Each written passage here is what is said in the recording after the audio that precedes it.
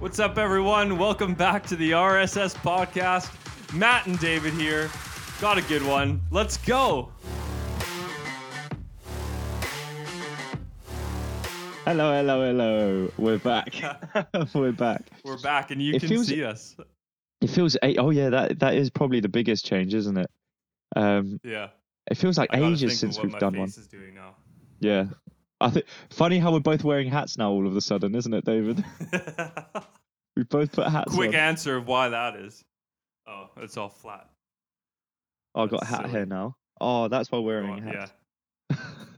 I messaged my barber yesterday. I was like, Prash, I need a haircut. Has a personal barber. That's what kind of money the RSS podcast is bringing in. Is that it? Wow. We got personal barber. Yeah, exactly. That he goes to David, comes back to me, then goes back to David. Oh, haircuts every week. And that's why we're wearing hats. There you go. Yeah. So, we'll start. How you doing? How's the new job? First week. First week. Do you know what? I won't lie. It is quite scary. I think it was my second day. It was quite scary thinking that I'll be doing this for the rest of my life.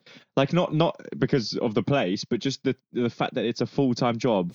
I will now have 2 days off in a week and 5 days working in a week. It's still mind-boggling to me how that's a thing.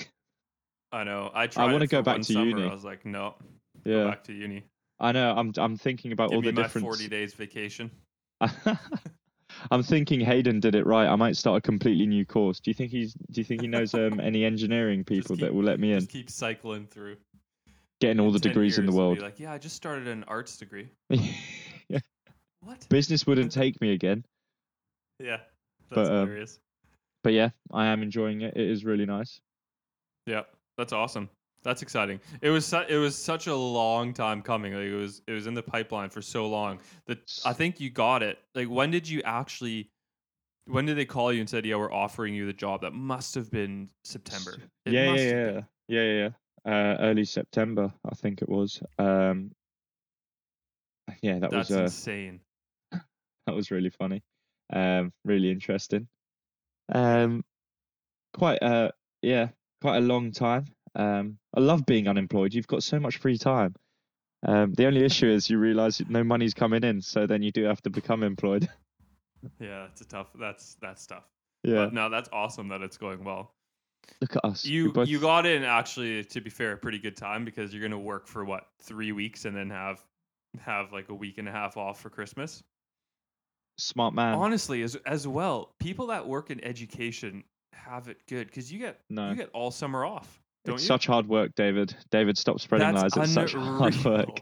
I mean, I can't complain.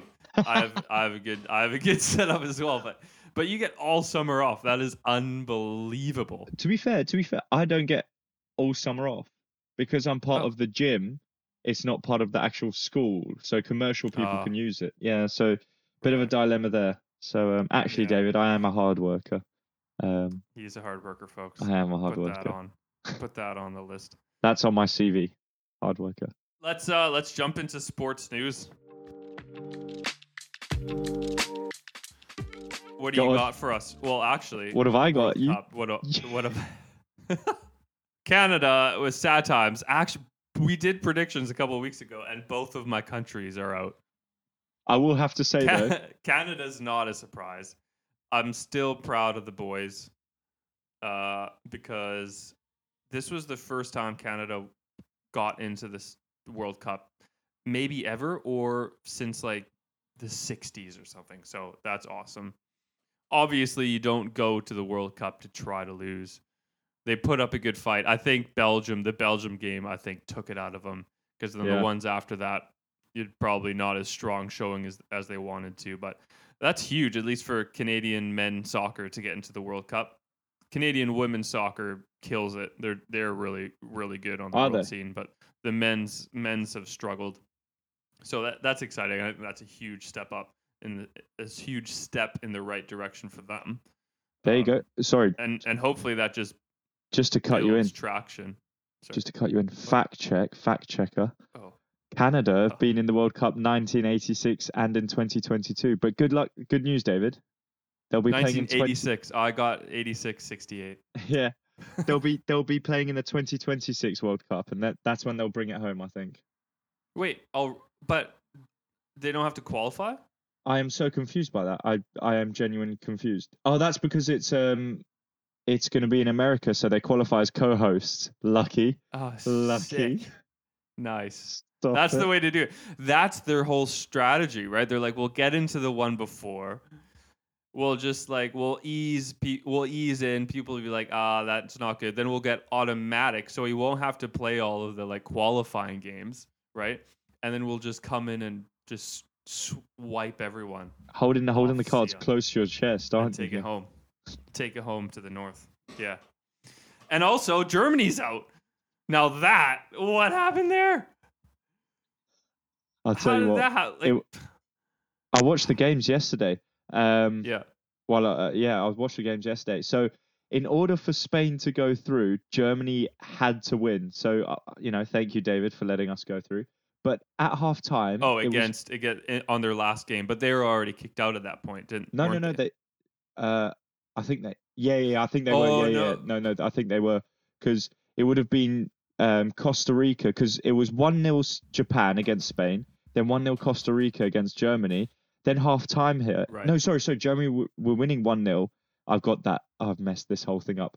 Spain were winning 1-0 against Japan, and then Germany were winning 1-0 against Costa Rica. Half time hits.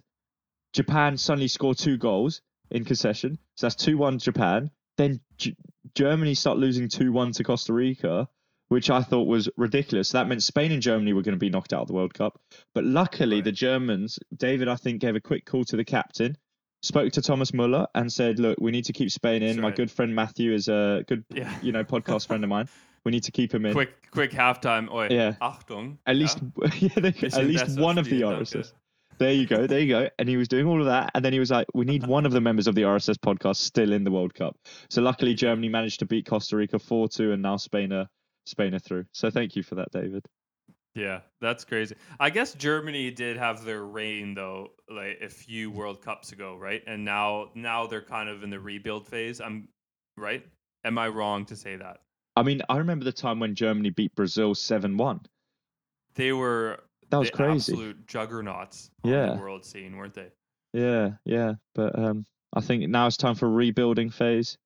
It all went downhill starting when we were playing England. I think it was in the semifinals of the Euros. Yeah. Was it last year or 2 years ago? And we were down, I think it was 2-1, and the captain was on a breakaway and hit the post. I can't remember that game. It's been downhill since then. Been downhill. Yeah. And then England. I mean, I guess they just everyone thought, could Wales do it? But they definitely could not do it. They lost. I think 3-0, wasn't it? Yeah, Marcus Rashford with a double from a free kick. So England's and everything. Through. Yeah, England's to the through. Round of 16. It'll be very interesting. I think we'll get another poll up. Get everyone on Instagram buzzing. Get the predictions in. Yeah. I put the prediction, for England-US. I thought big game. It's going to be amazing. US, I was like 0-0. Who's going to win? Everyone's like voting. I didn't put a draw as an option. So I'll definitely the amount of memes that came after that was hilarious. Of soccer. No, trust me, soccer's such a good sport. Yeah. I love watching two teams do nothing for 90 minutes. It's the best sport in the world. Ridiculous. 90 minutes of my life gone. That's hilarious. Yeah. But yeah. Moving on. Sports news. Slightly somber one. Yeah, Doddy Weir passed away last week. He was a legend on and off the pitch, as renowned for his top-class rugby career and as his pioneering and dedication in tackling motor neuron disease. He was a British and Irish Lion legend. He was a Scottish legend. All of the sort of remarks made by his teammates, by his family, everyone saw him as a great guy. And some of the stories, he just tackled motor neuron disease as he tackled in rugby. It was dominant. He just kept moving. Nothing would stop him. So it's sad news that he's passed away. If you do have any money lying around, it would be great to donate to his foundation, the Doddy Weir Foundation. and it will help others struggling with this disease. It was a sad story in the rugby world, and he'll be sorely missed. It's always so sad when you grow up watching these legends play and then they pass away. Yeah. It's such a strange feeling, isn't it? Because, you sort of idolize these people, and you sort of, you're living with them, especially now in age with social media, and you get to be behind the scenes with them a lot. You're sort of getting to see more of their lives, and you feel more part of it. So it is incredibly sad when someone you look up to, passes away. And with that, he did leave some great morals. He found out that he had this disease, but he would stop at nothing in order to tackle it. He would not let anyone sort of be stuck in a moment of despair. He would just pick them off from their feet and tackle the next stage coming. So it was a great role model and a great influence for other people. Great morals to leave behind. On that somber note, yeah.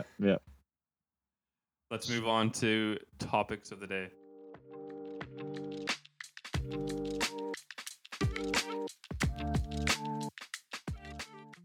Go on, I think you've written down the first one.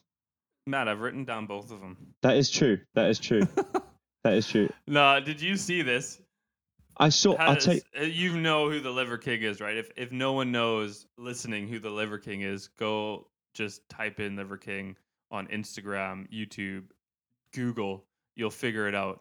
But it's this guy who he preaches these 9 tenets that is basically getting back to living, I don't know, like the Neanderthals, basically.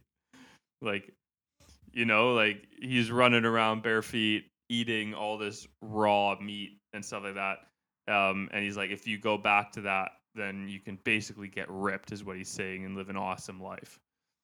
And from that, he's selling all these supplements like liver oil and all these kind of different stuff. Like, there's so many different companies that he has now, and is making millions and millions of dollars. And the problem is, he's always like, he's yoked, he's jacked, and he's always said that he's natural. Which anyone with any sort of sports science background, nutritional background, has been in the gym background, knows he's not. Like, he's shredded 100% of the year. Yeah, and you just can't get a physique like that without being on roids, unless you're an absolute freak of nature. Do you know what I mean? But even freak of nature. He's like, his whole thing is like, I'm natural. I've never touched drugs, and he's said that so often. And he's like, no, it's because of these things. So buy these things, and he's making money off of it, right? And it's just come out. Well, it's just been like these emails have been leaked that basically just gives a whole rundown of the tens of thousands of dollars he spends per month on steroids and other P.E.Ds, performance enhancing drugs. It's so easy to notice someone who's on performance enhancing drugs, PEDs. You look at him, and there's no ways. Like, say you're on a carnivore diet, say you're only eating, bone marrow, liver, all of this, testicles. There's no direct. You can't be that yoked. You can't just have that much amount of mass of muscle. Sorry, muscle mass. He's saying that, like, if you stick to the 9 tenets and the ancestral tenets, you can increase your naturally occurring testosterone. And so basically that's why your testosterone's so high, and that's why you can get just absolutely yoked. Yeah. But then, being the devil's advocate, I wonder how those emails got exposed, though. That's what I was thinking as well. Well, exactly. So this guy, more plates, more dates, I think is his name. So he's a pretty well-known podcaster, YouTuber, fitness guy. He made a video and basically said that these emails just showed up in his inbox. And it's just email after email of Liver King, Brian Johnson, I think his actual name is, Yeah. of talking to some guy who's like the guy that he gets all the drugs from. And it's like, this is who I am. This is what I do. This is what I take. These are my goals. And it's just lists and emails after emails. And I was thinking, wait, so we're just going to believe that all these emails just appeared in this guy's inbox with all of this information that's like couldn't be laid out But more plainly, you know? And so that's the other side of it. It's like, okay, well, I mean, I don't disagree that the guy is on drugs. He's absolutely on drugs. Yeah. No question about it. But how this like came about is pretty sketchy as well. Yeah. And but it makes for good news. Just another thing, like I quickly put into YouTube, because I like testing the levels of bias around the area, and I put into YouTube More Plates, More Dates, Liver King. And he's recently, obviously, he made one video 3 days ago, obviously exposing him with these emails. But then he's also made a video on him a year ago, another video on him 9 months ago, another one 4 months ago, another one on 1 year ago again. At what point do you keep targeting someone that you can fabricate an email? I'm not saying he did, but just to constant videos. I'm not defending him.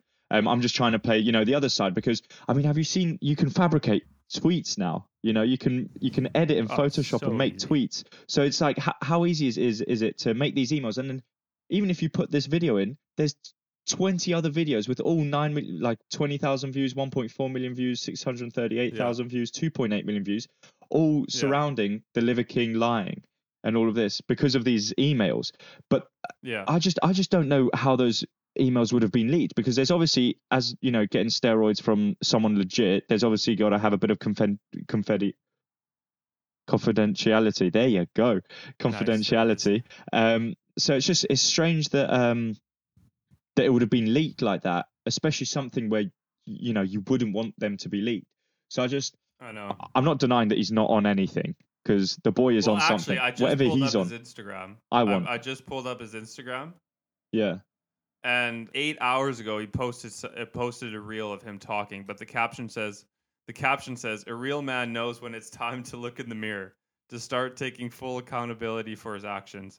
I've neglected to model two of the most important values I preach, honor and integrity. Today, this changes. I owe you an apology. Link in bio." So, David, in breaking news, I actually believe those emails, so I can now confirm those emails are true. Forget everything I said. I know. But it is. I think it's good to talk about, because, I mean, we get so much information and so much news every single day, every single second of every single day thrown at us, and I think it is important not to dismiss them and be, no, that's not true, and not believe anything. But I think it's important to be critical, and before you jump into something, this is true, to digest it, take it in, and maybe do a little bit of critical thinking of how reliable is this. Do a bit of your own research, maybe.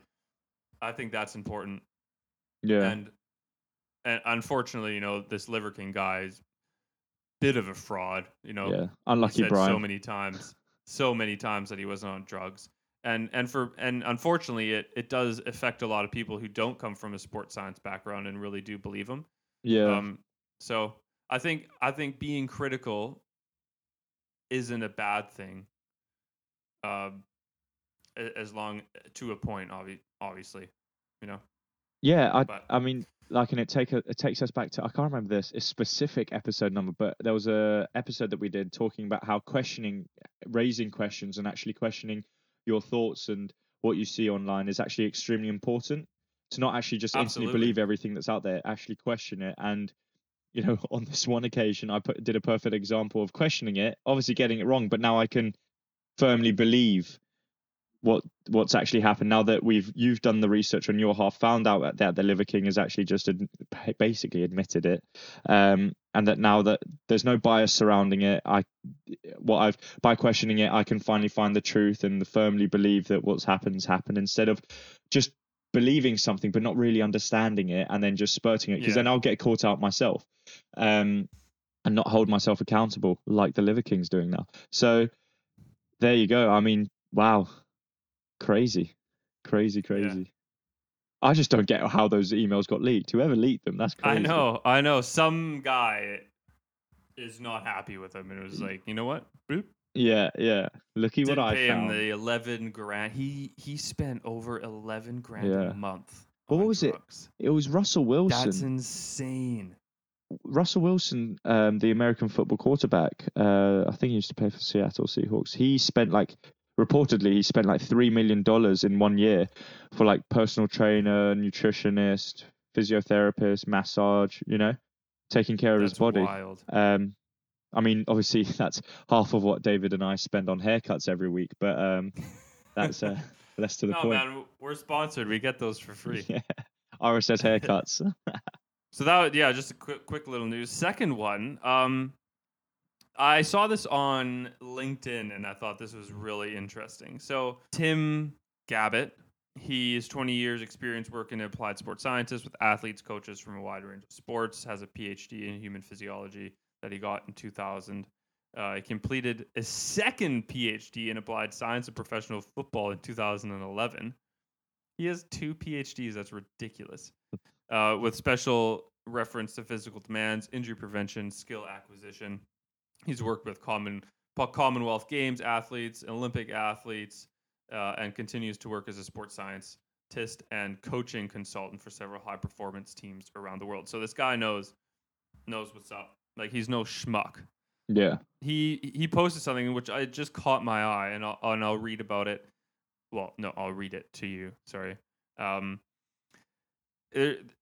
The whole topic of like overtraining is huge nowadays, especially in team sports, and trying to figure out how to what is load, how do you track it, and what does it mean for injury prevention, performance, right? Can you prevent injuries? To a certain extent, I would say yes, but that's a bit of a Pandora's box. It's like trying to predict performance. It's so multifactorial. Anyways, there's this whole thing about chronic load and injury risk and all this kind of stuff.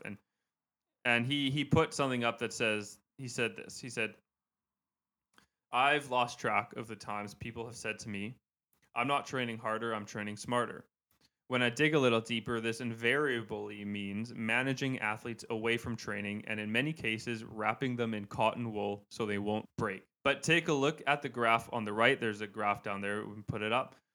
This is real data from real athletes. Higher training loads are associated with lower injury risk. This is true. This is a true paradox because it goes against everything the textbook tells us. Training harder is training smarter. That's what he said. I mean, where do we even start? What's this about? It's about overtraining, acute load versus chronic load. So for those who aren't familiar with that, chronic load would be the accumulation of what you've done for, let's say, the last 2 weeks, 3 weeks, 4 weeks. And then acute load is what you do on a daily basis or weekly basis. Would you agree? Yeah. Yeah. And so there's it came out of cricket a few years ago where they calculated this ratio, this acute to chronic ratio. So how much you did today, and how does that compare to what you've done on an average across the last 4 weeks? And if what you did today is higher by like 1.5 times than the average of your last 4 weeks, they showed that increased your risk for injury. And then you can use that obviously for like performance readiness and all that. And I just thought it is interesting because what he said, that was very strong language that he used. So I thought, it's like just interested in chatting a little bit about that. Is overtraining a myth? Which is sort of what he's implying on the post here. What do you think about it? So, do you have any thoughts before we kind of dive into the paper? Yeah, So I think the first time I heard about Tim Gabbett being mentioned was when I was talking about central or peripheral fatigue. And it's sort of the dilemma between, I think he was discussing whether it's the heart or like your body stopping you from dying essentially or collapsing, or is it the mind that's controlling the whole nervous system and shuts down before you can get to the point of exhaustion. And that's Right. the first when I heard about it, when he was sort of prominent in the discussion surrounding that. And Yeah. And he's always, central fatigue, again, central fatigue being kind of your brain and spinal cord. yeah, And then fatigue that happens in there for whatever reason. We won't get into that. And then peripheral fatigue being, your distal neurons coming out of your spinal cord, the motor neurons. including Yeah, then your muscles. So whatever fatigue happens there. Yeah. yeah, and he's always been a very outspoken person. Like he's not afraid to share his view on things, which is obviously it's great because it gets the whole sport community talking. And I think a point I want to make is it is such a difficult dilemma because an athlete is such a multifactorial dilemma. Because as a coach, in order to manage the physiological stresses that are being imposed, you've got to also, you want to reduce the risk of injury. So by doing that, you can't only focus on the physiological sort of, like the physical of a body. You got to also realize and take into fact the mental health of someone as well, and the Right. different stresses that can come. So it is a very multifactorial dilemma with so many different areas to look at. But he does raise a good point. So I think we dive into his paper. Yeah. Well, what do you think about when he says, when I dig a little deeper, this invariably means managing athletes away from training, and this part, and in many cases, wrapping them in cotton wool so they won't break. Yeah. He's implying that athletes are soft. Yeah. I these feel like days, and that coaches are wrapping them up and being like, "Oh, don't train too hard because we don't want to overtrain." it's difficult. And he's obviously got way more experience than I do. Oh. And so maybe he's seen, Yeah. 2 Yeah. PhDs. That's all. I'm I'm just happy to haven't gotten kicked out of my first one in the first 2 months. Yeah. But from your experience, what do you think about that? Because that's a pretty big statement. It is a massive statement. But then I look at both sides, because on one side, I feel like nowadays with, say, NBA players playing, a game every 3 days, 2 days, traveling on planes to go to different locations, say rugby players having 4 weeks off a year, when having to endure high impact forces week in, week out training. I think you do need to manage fatigue. You do need to wrap them in cotton wool. And S&C nowadays, in some aspects, has become more of a job where you're trying to manage the athlete better in terms of boosting recovery instead of trying to beast them in the gym. You're not trying to get them to hit their 1 rep max on a Tuesday session right before game in a game week. You're trying to reduce the fatigue, as much fatigue as possible after a game day on Saturday, so that through in the week on Tuesday you're still trying to manage their fatigue. You're trying to wrap them in cotton wool, but at the same time, I want to stress as well that you can't just continue to wrap them in cotton wool, because then they won't be able to endure the stress that's being imposed on them week in, week out. Do you get what I'm saying? I think I hope I'm not like just going over myself a bit. I want to stress that you when you've got there needs to be a balance. Yeah, I think you just need to find a happy medium. And maybe this is just because I don't have as much experience, haven't worked with as many athletes as he has, obviously. I've never met an athlete that I've had to tell to train harder. Like, I don't know. Have you? Like, I've never met an athlete that I'm like, oh, actually, like, come on, let's go. Yeah. It's always like, let's take it back. Like, we had a massive week. I've never met an athlete who doesn't want to train hard all the time. So that's why I read that and I'm like, yeah. What? But maybe he's not talking about coaches. So I just thought that was very strong language there. Yeah. So I just wanted to get into that with you. And then the other question I had, just regarding to what he said, was when he says training harder is training smarter. Yeah. Because that's another big statement as well. It is a big statement, but I feel like the issue is he's put it in a very very generalizing concept. So I know some athletes that that aren't elite per se will, they won't be training as hard. So they'll be like, I mean, I've heard that before, obviously paraphrased, but I've heard it where an athlete's like, oh, I don't need to be going at 90%. I can just go 60% because I'm just managing fatigue. Or they'll keep saying, they've heard it from somewhere. Now they're going, oh, I'm just managing fatigue, managing load and all of that. And then you're like, I don't want to overtrain. What? Yeah. But then at times you need to have that. I don't know. I might be wrong. As you said perfectly, we're not experts here. I haven't even got a PhD, so I'm not trying to say I'm better than Tim Gabbett or any other experienced S&C coaches out there. I'm just sharing my view on what I understand. And correct me if I'm wrong. I do believe you need to have a little bit of spike in in load at times, where say a little 90% won't hurt you on a short duration. Absolutely. Without proper stimulus, you're not going anywhere. Yeah, you do need to train hard.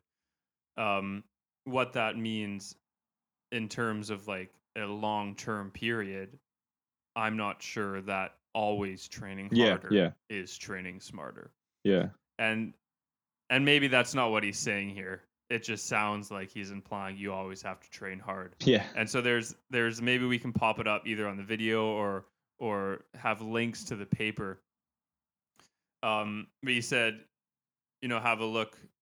He said, have a look. He put all this graph. He said, have a look on the graph on the right. Actually, it says as chronic workload increases, the injury risk decreases. And I read the paper that he put on. It's a good read and it has a lot of good points in it, but I don't think that paper really says what he says in what he wrote on LinkedIn, because that graph. So on the left graph, there's one graph that says acute to chronic workload ratio. So that's what we talked about before. And it does say if you get to a point where your acute workload, so the workload that you did today or yesterday or this week, is 1.5 times higher than what you've done as an average over the last 4 weeks. Usually that's what it is, I think. There's a danger, there's a risk, you increase risk because you have too much of a spike. And you need those spikes for sure. But I think when those spikes then in workload from one day to the next are long-term, without any reprieve from that, that's when it gets dangerous. And then he says, well, look at the graph on the right, which says as chronic workload increases, injury risk decreases. I mean, I would agree with that as well because you're building that base. But I think what's important to understand is that base is built over a long period of time.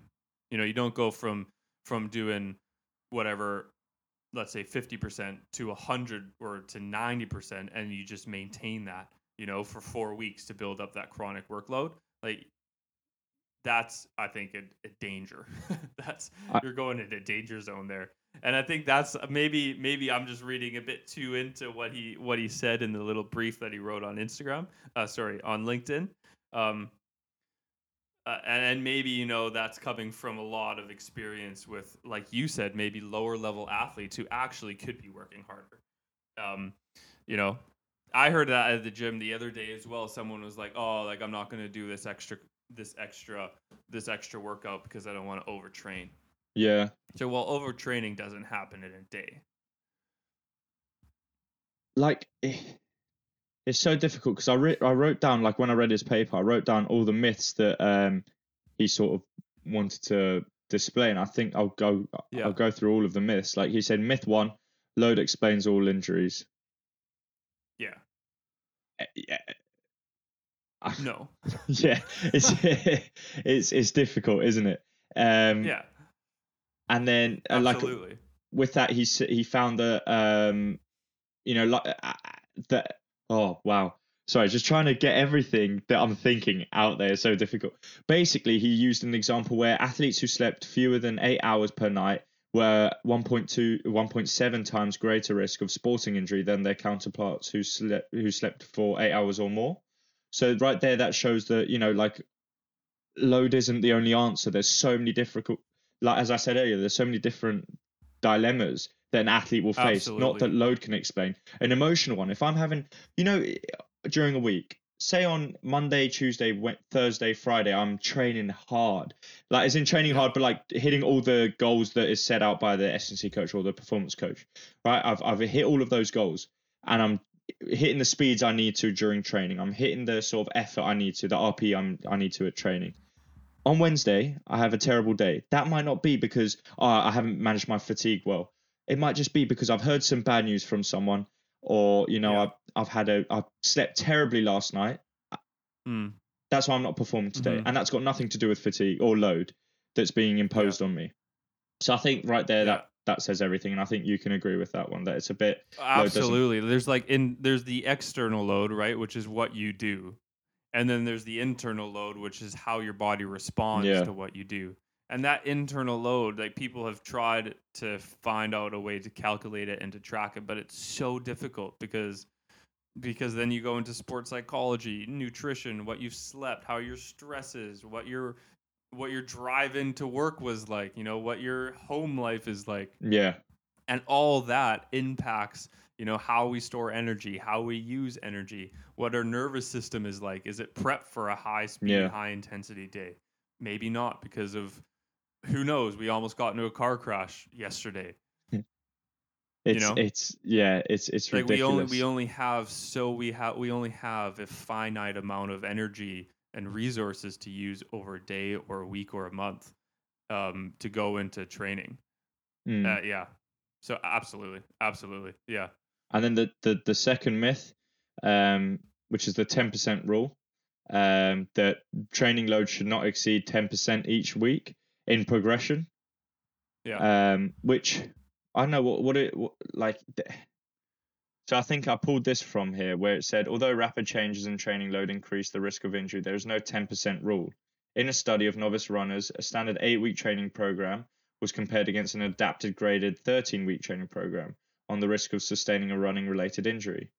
Although training load increases were limited to 10% per week in the intervention group, there were no differences in injury prevalence between the graded training program, which was 20%, 21%,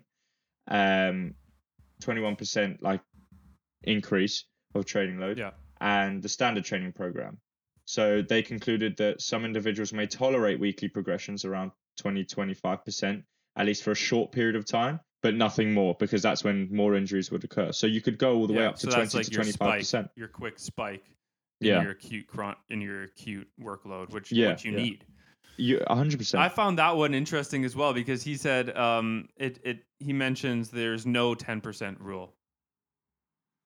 But then at the end of that section, he says, in this respect, limiting training load increases to 10% per week is at best a guideline. So he's not throwing it out. Yeah. He's just maybe changing. I'd love to sit down and ask him, or just to find out even like where his mind was, like what he was thinking as he was writing this. Maybe it came off of like talking to coaches that heard that, because I've heard that when I was in exercise prescription in my undergrad as well. But the way I was taught it was like, this is a guideline, and it's called the 10% rule because that's what somebody termed it at one point, but it's not, a hard fast.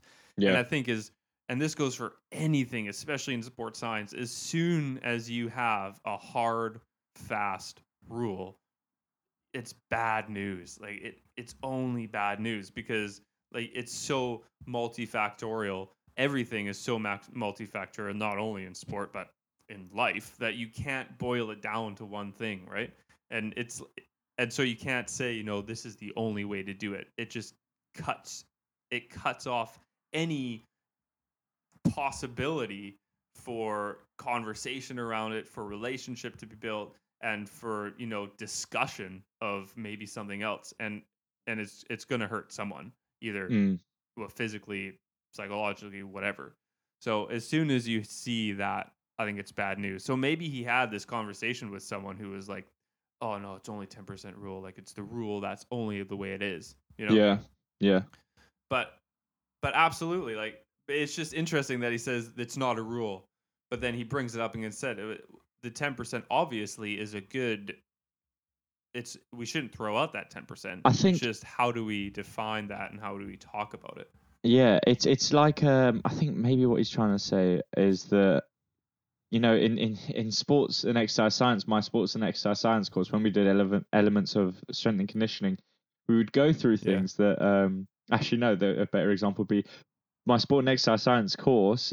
We would talk about different sort of physiological processes within the human body, and I remember speaking to someone about these processes, and she would say that oh, that's strange, because she did a biochemistry course, biomedical course, and she was like, oh, that's strange, that's that's wrong, like when you look deeper into it, that's wrong. And I think what he's trying to do there is just 10% for the new people who really don't understand. So say you're doing S&C for, I don't know, an amateur team in a like low level league for cricket, then follow the 10% rule, because you don't have the technology or equipment to understand it deeper. Whereas if you're, say, head of performance for an international or British swimming, for example, right, or British athletics, right there, you'd be able to look deeper into it and maybe actually have like 20% spikes, because you can monitor the load so much better, or monitor how the athlete's feeling so much better, because you've got a nutritionist, because you've got a psychologist, because you've got all these different tools that will help you be more in control, if you get what get where I'm coming from. So maybe absolutely. Maybe that's what he's trying to do, but I'm not sure. He'd be a great guest to have on, a great second guest. But yeah, no, it's I and he goes, I think how many myths were there? 6 or something? There was five. 6. 5 myths, and I found most of them, started off with this isn't true, like there's no 10% rule. And then he would kind of explain it at the end. He would kind of go back and say, this is a guideline, right? And I would totally agree with that. Yeah. In all of these things, he's the third myth: avoid spikes and troughs at all costs. Well, actually, we need that. We need spikes. We need troughs. We need rest days. So it's not at all costs. Yeah, I would agree. We need them. But also, we don't need too much of them when we have to monitor and make sure that we don't have too much, because we will overtrain. And in that point, training harder isn't smarter. And then I think same with myth 4, that, it says 1.5 is the magic for the acute chronic workload ratio. Whereas if it goes higher than 1.5, you're going to get injured. And he's saying that, some people have a ratio of greater than 1.5 and they don't get injured. Yeah. So it was just interesting, because the LinkedIn post was very strong. It could be a case of him maybe that was just to get people to read the paper. Yeah. Smart. And it worked. Yeah, look at us. I was like, what? I read that. I was like, what? Smart guy. He's been doing this. Yeah, he's been doing this for a while. But yeah, I tell you what, if anyone hasn't read this paper already, I'll definitely have a look at it, because I managed to bring in a couple pages of notes from what he said in there, and it's actually really interesting. It's actually made me help me better understand what ACWR is, the acute chronic workload ratio. But yeah, definitely have a look at it. Even like he talks about, there was another paper that I read which stemmed from this paper, which is a better way to determine the acute chronic workload ratio, Williams et al. 2016. And that one essentially says that the ACWR may not be the best way to determine someone's acute chronic workload ratio, by using the averages of, say, 4 weeks and then dividing it by the last week's training load. Maybe there's a better formula that you could use, which will take in some more of the multifactorial dilemmas. So have a look at that paper as well. I think we'll post both links on, or both DOIs, on the Instagram, or maybe on YouTube, wherever this goes. Yeah, we'll have to find out the best place to put those, because we definitely want to give you the resources if you're interested in reading more. So that you also know we're just not spitting absolute garbage. Yeah. Fact check us, be critical. Yeah. I think you're right. He got me. It was, you wanted to maybe make a point and have people read into it. I think what I took out of this is